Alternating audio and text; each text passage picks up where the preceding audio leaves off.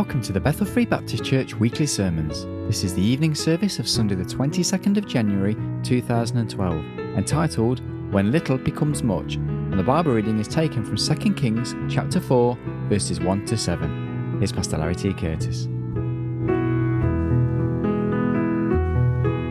Join with me as we look into the scripture in 2 Kings chapter 4, and we read these first 7 verses this evening. 2 Kings chapter 4, beginning in verse 1, I invite you to stand with me to honor the reading of God's word.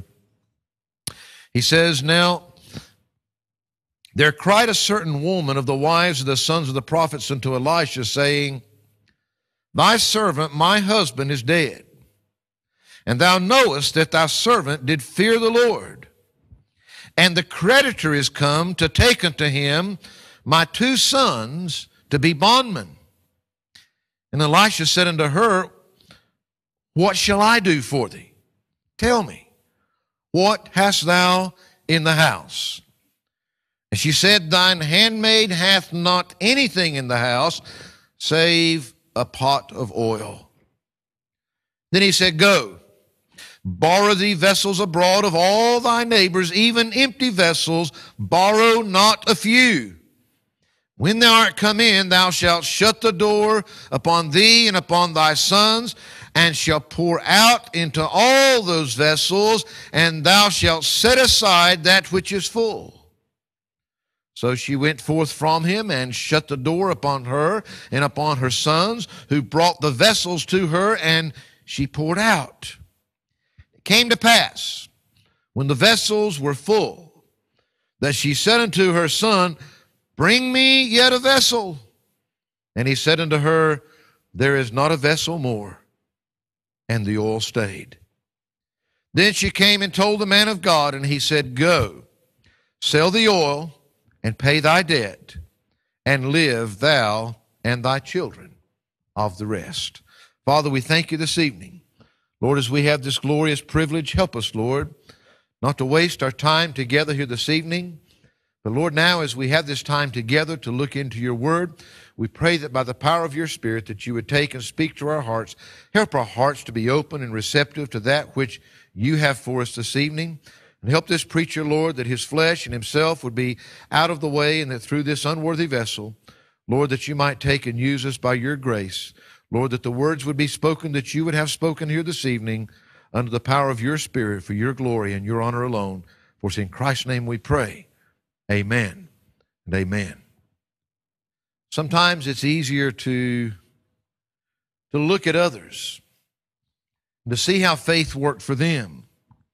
And of course, one of those great men of faith, and I encourage you, if you haven't before, to read the biographies of some of these great men, and one that had a tremendous ministry right here in Bristol by the name of George Mueller. And of course, George Mueller was a very unique individual as he ran those orphanages and all those, and he trusted God, but he was one that didn't believe that God would have him to let man know what he needed, but that he would just go directly to God himself. And boy, just to read and how God supplied not just for him, but for all of those orphans that they were taking care of down there, it's amazing, and it'll help you. George Mueller said this. He says, faith does not operate in the realm of the possible. There is no glory for God in that which is humanly possible. Faith begins where man's power ends. You see, that's where we don't feel comfortable a lot of times. The reality, when you stop and think about what he's saying, when we get to the point where we say, it's impossible, there's nothing that I can do. There's no way that I can do this. Only then can faith really begin to work, because as long as it's within the possibilities of us doing something about it, then God doesn't need to. And so many times we are such a blessed people in our lives that we're able to just take care of these problems ourselves. It's within the possibilities of what we can do. But I'm challenging you this evening to look at that point, that when you get to the point that maybe it is impossible for you, but when it becomes impossible for you, nothing is impossible for God. Only then can it really move into that realm of being able to do that which is beyond you. We find that during, I guess it was Hudson Taylor's ministry when he was with the China Inland Ministry, the China Inland Missions, that he wrote a note to his wife explaining to her their financial situation. And he began the note by saying, we have 25 cents. We have 25 cents. That was the extent of all of their finances. But then following that, in big letters, and all the promises of God. We only got 25 cents in the bank, but we've got all the promises of God. I'm saying, as we have seen before, that it's during those times when there really genuinely seems to be no possibilities, that if we'll just trust God. You heard me tell the story one time of the head of the great business conglomerate General Motors, and the president at that time, the CEO or whatever that he was called, he was calling all of his best people into the room because they had some real challenges. And apparently they used to have these meetings, and when they got into a real problem area, then they would bring them all together to try to get all their ideas. This was the days before iPads and iPhones and modern technology. Does anybody ever remember what a slide rule is? Before calculators, we used to use slide rules in school. And at that time, this CEO said that when they came into the classroom, that they were meeting there in this meeting room to discuss the problems and how they could resolve them. Said he had a big sign up on the door, no slide rules allowed. That was their greatest technology. I guess today it'd be no iPads or whatever allowed, no computers allowed. But then he went on to explain why. He said, because if they've got all of man's wisdom there before them, then just as sure as somebody comes up with a great idea, somebody else is going to be using their technology, but you can't do that. But that's not possible. And the simple truth is that is the way with most of us, is that we try to figure out if it can be done, if it's within our possibilities. Notice the account here in Scripture, though. I want you to see, first of all, in verse 1, I want you to see the reality of the need. I mean, now therefore there cried a certain woman of the wives of the sons of the prophets of Elisha, saying, Thy servant, my husband, is dead, and thou knowest that thy servant did fear the Lord, and the creditor is come to take unto him my 2 sons to be bondmen. Look at the reality here of the reality of her need. Her husband had died. He had been a man of God. He had served God.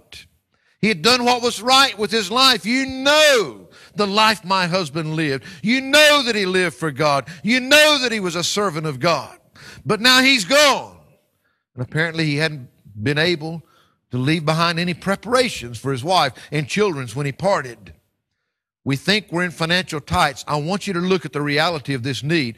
This woman was in such financial straits that she owed all of these debts. She had nothing to pay them. And if you look up that word bond, they were getting ready to take her sons away to be slaves, to work off the debt that was left owing by her husband. Her bank account wasn't just low, folks. She was at a point that she was about to see her own kids have to be put into slavery in order to pay off the debt. What is your need today?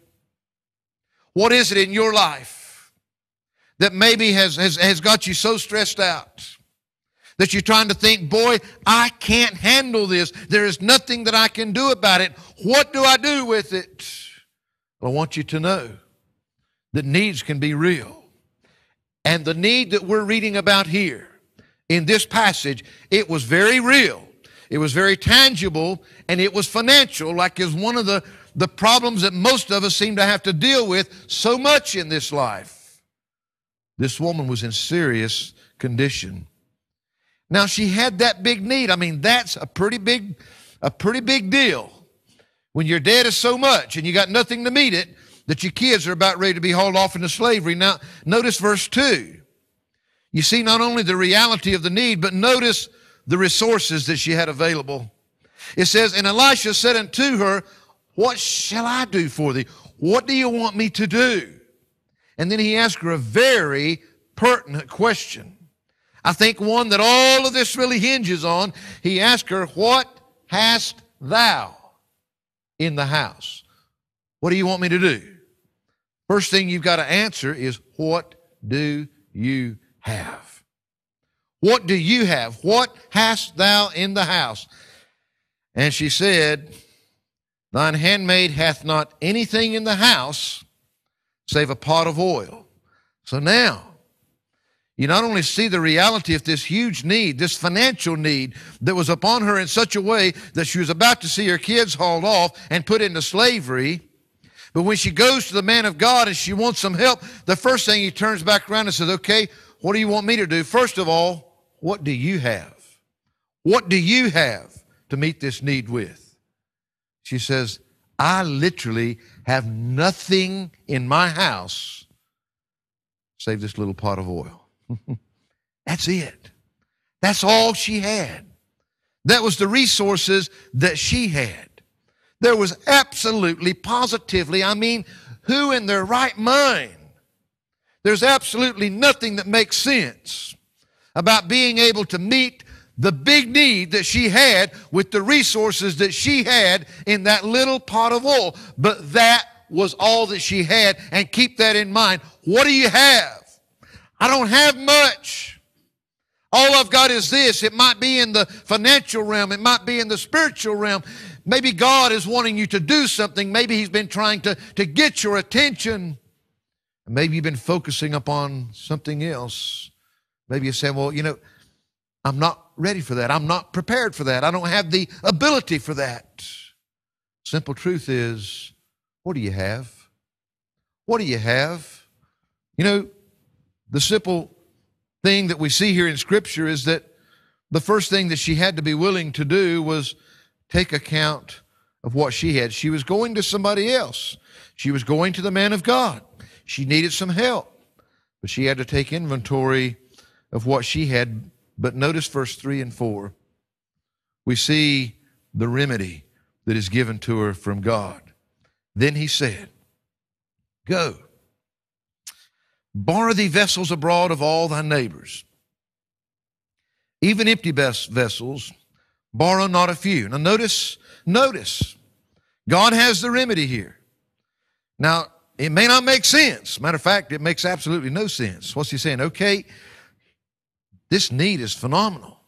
We're getting ready to see some serious repercussions from it.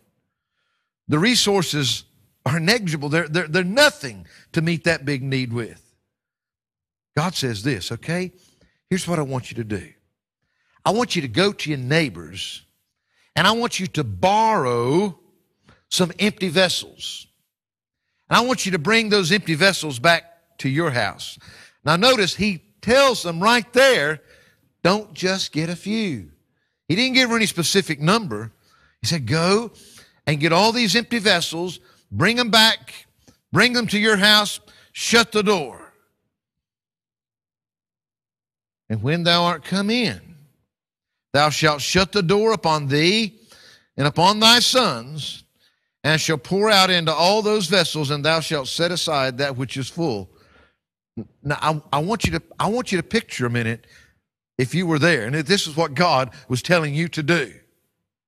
You've got this huge mountain of a problem, and you got nothing to meet it with.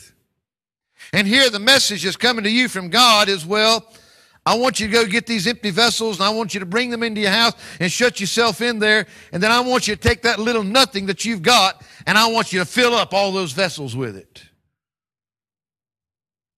If God was using me to tell you that, you'd probably think I was ready for one of those white jackets that you can't move in once you get inside of it. It doesn't make any sense, does it? God said, go. Get these vessels. Don't just get a few, Steve. Don't just get a few. What he's really testing there is her faith. How many is she going to trust him for? She went. They got them. She brought them into the house. She did exactly what he said. Notice the recourse that's taken in verse 5. So she went from him and shut the door upon her and upon her sons, who brought the vessels to her, and she poured out. Maybe it doesn't make any sense whatsoever, but this is what God said to do. This is what God's telling me to do. Trust Him. Maybe to the natural eye it doesn't make sense. I got all these empty vessels. Now He's told me to take this little container and to start pouring. And to start pouring. And you see, that's what she does. And what were the results? Notice what it says. And it came to pass, when the vessels were full, that she said unto her son, Bring me yet a vessel. And he said unto her, There is not a vessel more. And the oil stayed. Here she is. Here she is. I mean, this phenomenal need. She's got very little to meet it with. She goes to get instructions from God. God gives her those instructions, and boy, with the natural eye, they don't make any sense at all. But she does what God tells her to do. She does what God says. She comes back, and her sons have went and bought, and again, it doesn't tell us how many. I want you to picture this old lady. She's there. Her husband's dead. She's got her two sons. They've went borrowing all these vessels they could from their neighbors, and they've brought them all in, and they've got them in the house, and they've shut themselves in there. She takes that little pot of oil. Well, God said to fill it up. She starts pouring. And it just keeps pouring. And it keeps pouring. And all of a sudden, you know, she's got this little pot, but this vessel's bigger, and all of a sudden that vessel's full, and she goes to the next one. That little pot of oil, it just keeps pouring, and it keeps pouring. And then you imagine she's going all around the room. I don't know how many vessels were there, but she went around, and suddenly she was at the last one. She was still pouring out that oil. It still wasn't finishing, and all of a sudden she says, Quick, son, bring me another vessel. There's not any more vessels, Mom. That's all we got. Then the oil stayed. That was the extent of their faith. You know what? I'm just foolish enough to believe that if her faith had been big enough, that house had been big enough and that it had enough neighbors, that little pot of oil still wouldn't have quit running even today. He said, Not a few. How much are you going to trust God for? Will you trust God to meet it all? She went. She did what God told her to do with what she had. It looked foolish to the natural eye. But boy, I can just imagine the excitement. Then she goes back to the man of God. And she explains to him what had happened. Then, verse 7, she came and told the man of God, and he said, Go, sell the oil, pay thy debt, and live thou and thy children of the rest. He didn't just meet her immediate need with what she had. He met the immediate need and everything else she was going to need as well. Now, you started out with that little pot of oil. That little with God has become much. Enough that your immediate problem is sorted. It's taken care of. And not only that, God's met all your future needs as well. Folks, I'm not trying to be super spiritual with you. I'm saying that's God. And the reality is that today, you know, we've got the same promises of God. God has promised us. He's promised us never to leave us nor forsake us. He's promised to meet all of our needs, not with the riches of this world, but His riches in Christ Jesus, praise God. Those limitless riches that are there. He's promised to meet your need. Sometimes you might be facing a huge mountain, And it may be impossible. And that's okay, because a lot of things in life are impossible. And they need to be impossible. And you need to recognize that they're impossible. You need to recognize that some things only God can do. And when you go asking for help, the first thing you need to look at is, what do you have?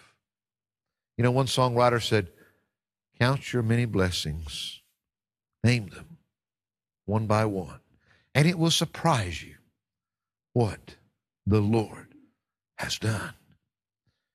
We need to look at what we've got. And the truth is this: maybe our resources may be minimal, but are we willing to do with them what God wants us to do with them?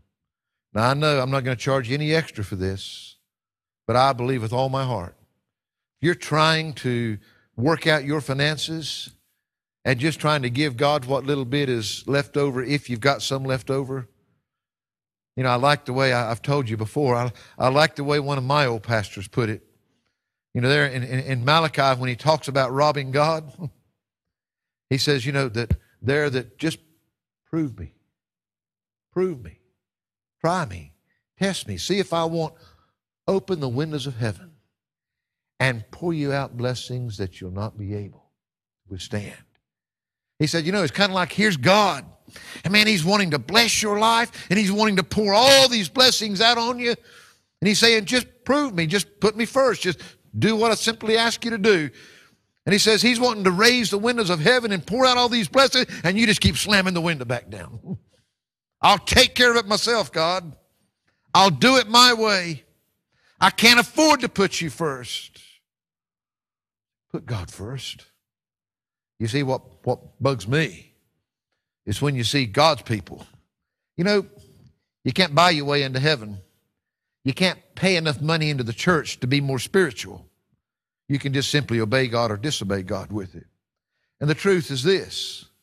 You know, I see all these churches having to put on all these sales and this and that and the other in order to try to pay for God's work to do. That's never the way God's work has been paid for. That ought to be what's important to us. Go back into the Old Testament. Look into the New Testament. It's God's people. I'm saying, first of all, put God first with what you do have. But then with whatever you have, whatever it is, are you willing to trust God with it? Are you willing to take whatever you have and do with it as God wants you to do, not yourself? She had no hope, but God was able to take the little that she had and to turn it into much to meet her problem. Find that, again, as I was reading and looking through some of the biographies of bygone people, I found a couple of things that I'll give you this in closing this evening, which I thought was interesting. The following letter, it was found in a baking powder, you know, it was like a tin with a lid on it, and it was wired to the handle of an old pump that offered the only hope of drinking water on a very long and seldom used trail across Nevada's Amargosa Desert. I don't know how many of you have ever been out in a desert before, but that's quite an awesome thing to be out there and just to see nothing for as far as the eye can see in every direction. But it had this note on there. It said, this pump is all right as of June 1932. I put a new sucker washer into it, and it ought to last at least 5 years.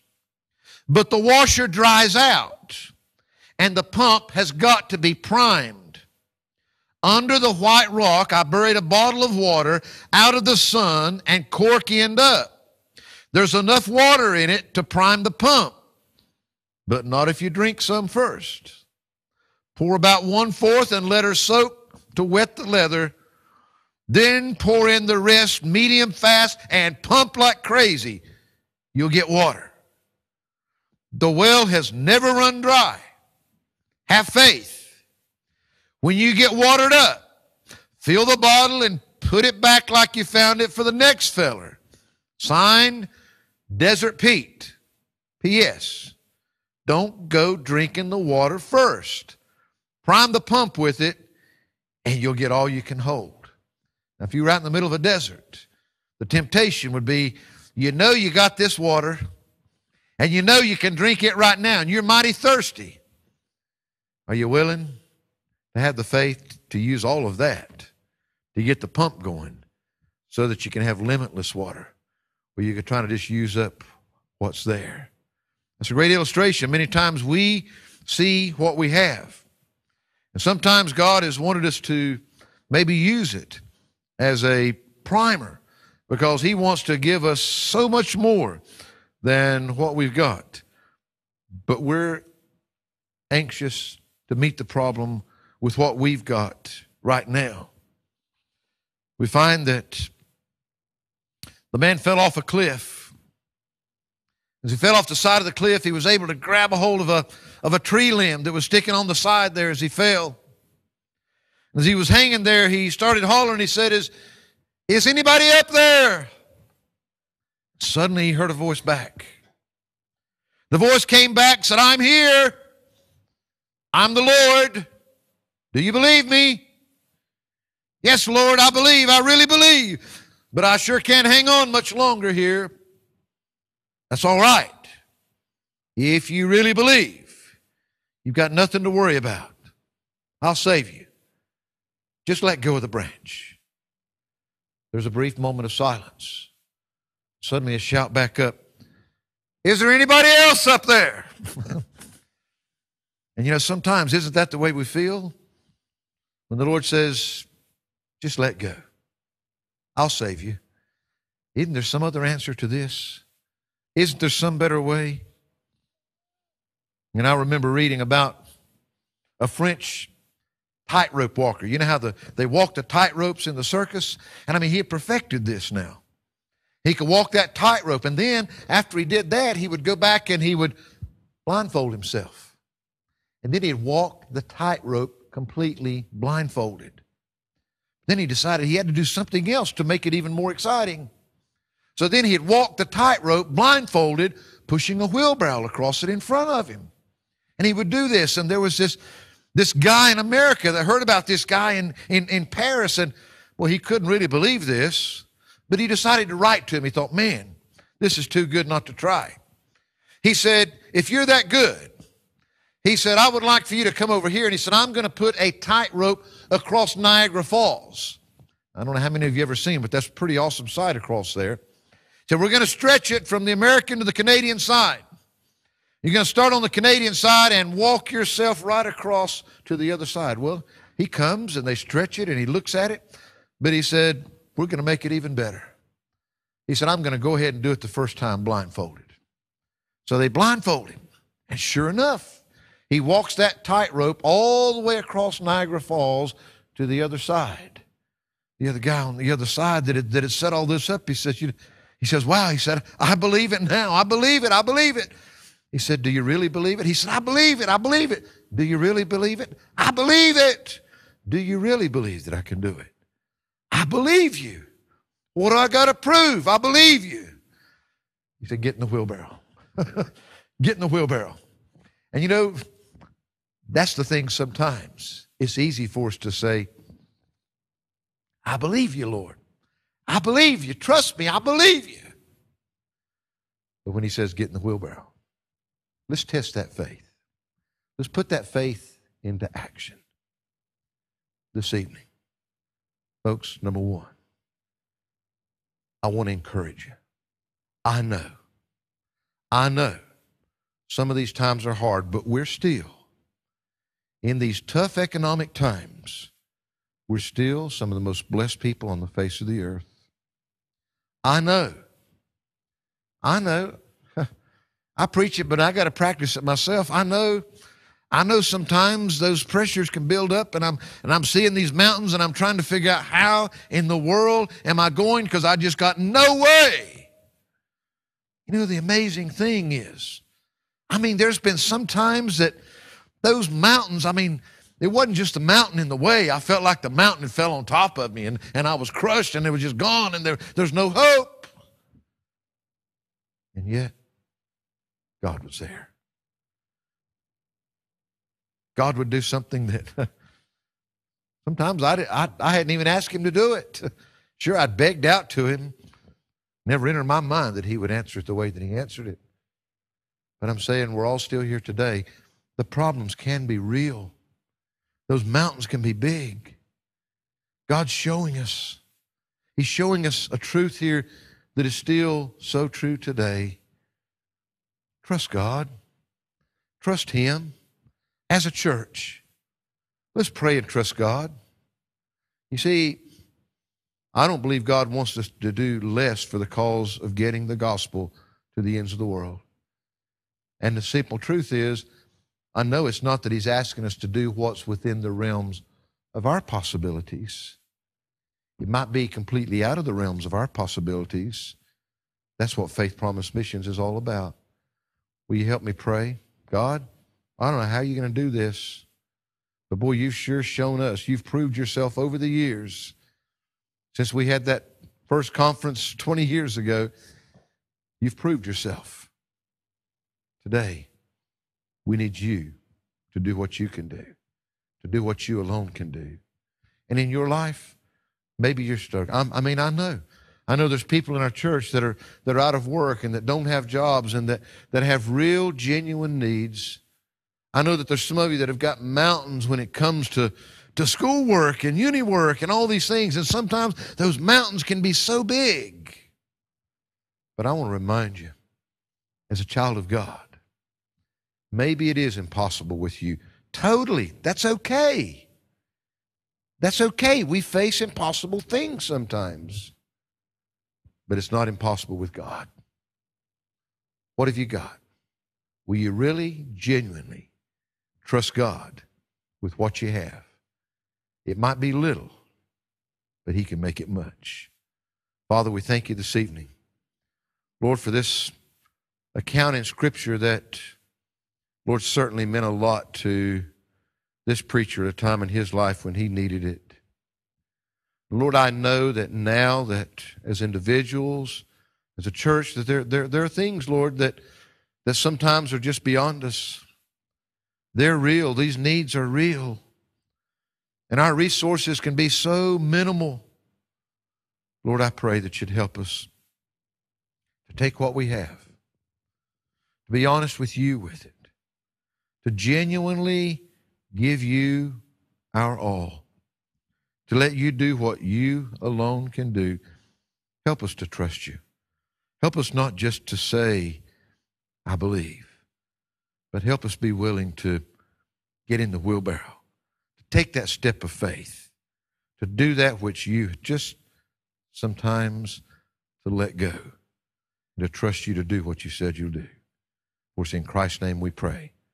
Amen.